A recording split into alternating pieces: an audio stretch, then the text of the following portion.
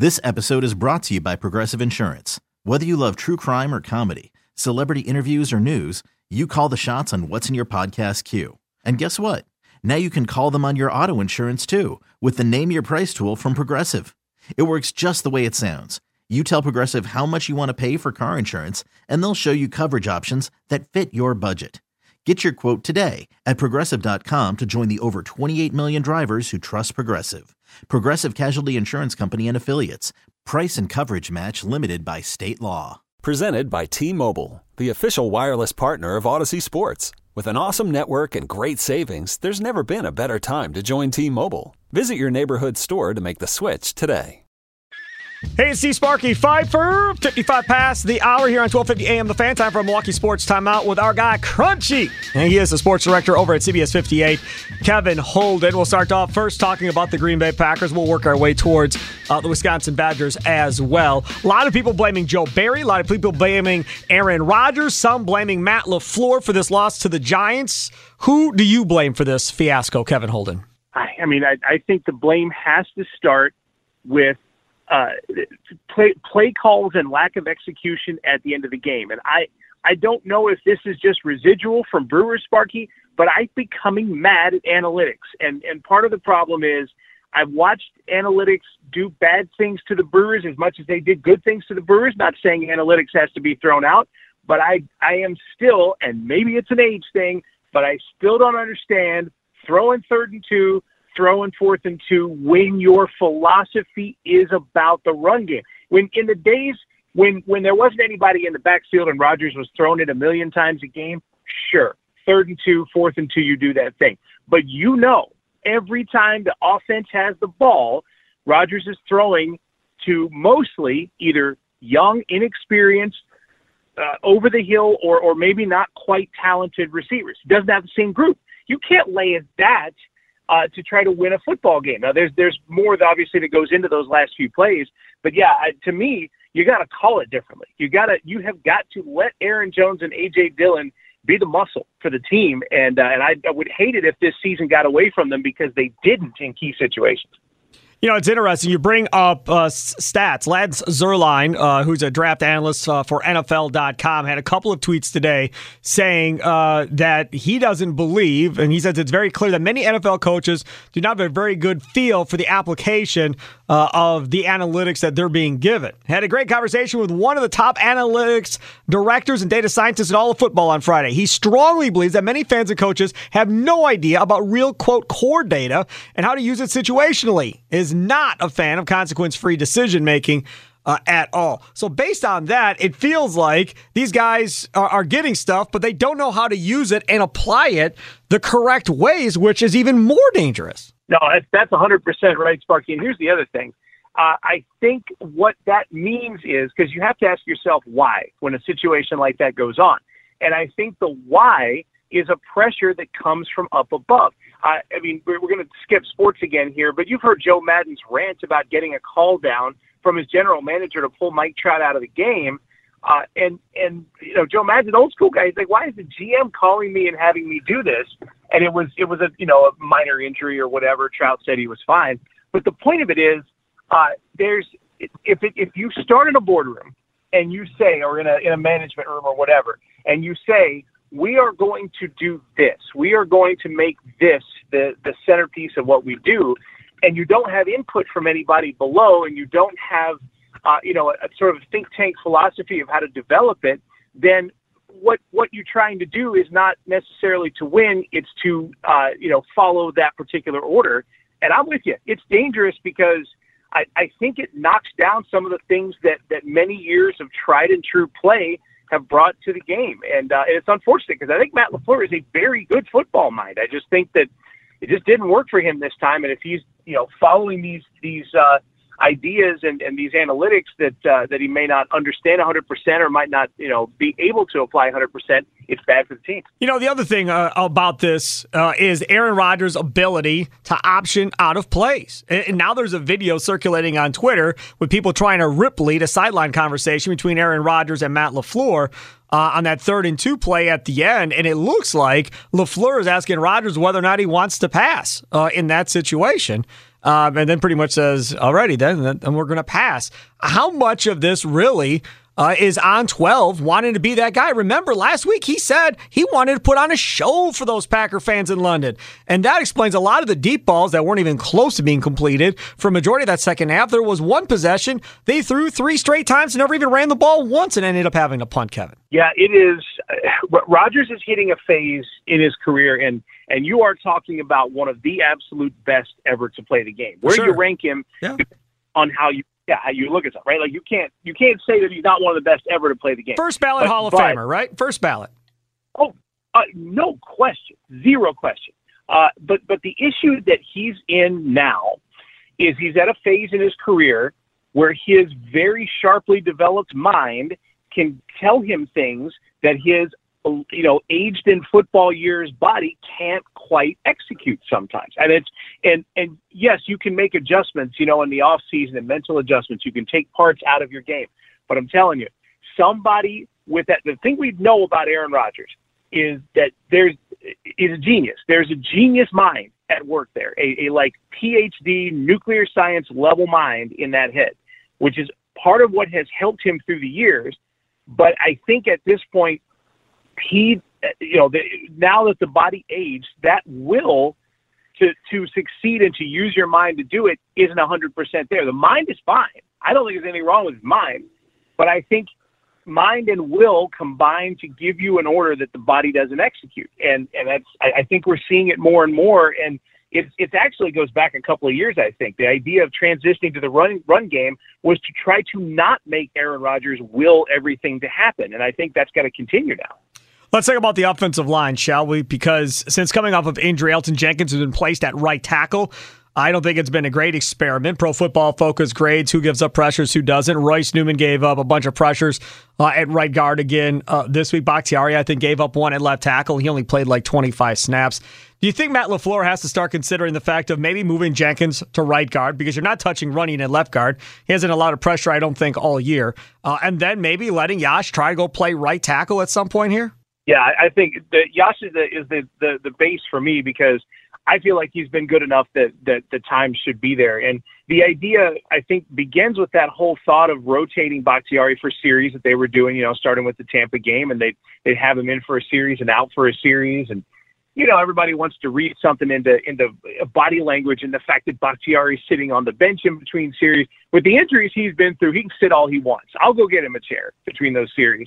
But I think if it gives you a chance to put the best guys out there, for the most number of plays, I know that sounds simplistic, but if it means that Jenkins moves over and it means that Gus gets more time on that other side, on the right side, I'm 100% okay with it, and I would much rather see that happen now with them needing to make adjustments, and we're still about a third of the way into the season. I would much rather see that now than like November, early December, because you don't want this thing cemented by the time you're making changes. On the defensive side of the ball, everybody wants Joe Barry out after that last game. And this is the thing for me, right? So people are putting up the all-22 videos saying, well, the DBs are playing, 5-6 yards off the line of scrimmage.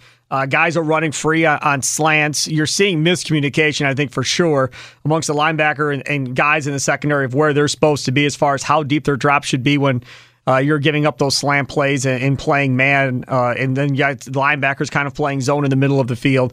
A lot of stuff going on there. How much of this do you think really is on Joe Barry at this point? Because fact of the matter is, everybody expected a top 5, top 10 defense this year, and so far it's definitely not that. They've disappointed, that defense has, for sure, and I think the coach takes at least a little bit of responsibility in some form, because your job as a coach is to manage the players and the people. And if you're not getting the athletic performance out of the players, sometimes you have to figure out what's going on with the people. And that's, I'm being a little cryptic here because I'm going back to Rasul Douglas's recent couple of availabilities with the media, both before and after the London game. It seems like a bit of a different guy. Rasul Douglas was a great story last year and a guy who was really happy to be in Green Bay. Something's up there right now. And the fact that Rodgers sort of laid a little dig at Jair Alexander, talking about thoughts and manifestation and all of this stuff, it's weird. There is a not same page component to this. I think the talent is there still. for the top 5, top 10 defense. And sometimes, in a situation, it's like a family. Sometimes in a situation, maybe a good food fight fixes it, or whatever. It's something like that. That might be all it is. But I'm not ready to lay the hammer on Joe Barry, but I think he's got to figure out whether it's players or people, and whatever that situation is, he's got to fix it. I want to transition real quick. I know you got a couple minutes left. Your thoughts on what happened at Wisconsin, and specifically with the Jim Leonhard interim label. They smashed Northwestern, who are horrible. I figured that would happen. Plus, you get the new coach bump. I'm not a proponent of hiring Jim Leonhard, I'll be honest, full-time, long-term, only because it's one team that he played for. It's one team that he's coached with. He knows that way of recruiting, that way of everything they do go about things. And while I understand Badger fans don't want to be Nebraska, where you go outside the family and then the whole thing is a sinking ship and you can't figure out how to get yourself afloat again to start going back to bowl games regularly and so forth. So that unknown scares people. But there are a lot of really quality candidates out there that are former head coaches like Peterson, who was at Boise State and Washington, Leipold at Kansas, obviously. Matt Rule gets fired from Carolina. He had really no quarterbacks to speak of, and he was a damn good college coach, as much as he wasn't that good in Carolina. And there's more names out there than just those names that can be sought after by Chris McIntosh and Wisconsin versus just saying, we're just going to stay in family and give it to Jim Leonhard. What are your thoughts? I think that I was more surprised than most that this happened to Paul Chryst in the middle of the season. Not because of anything involving Paul Chryst. I think that there was some diminishing returns there. But in the college ranks, when you're talking about a major college program, usually a mid-season firing of a coach, or fairly early season firing of a coach, it points to organizational issues. It points to a crisis in how the football team is approached. And if there's any program in the country that approaches their football the same year to year to year, with the running backs, with the offensive linemen, the work that Leonhard has done with the defense, Wisconsin is the most predictable of maybe any program in the country that way.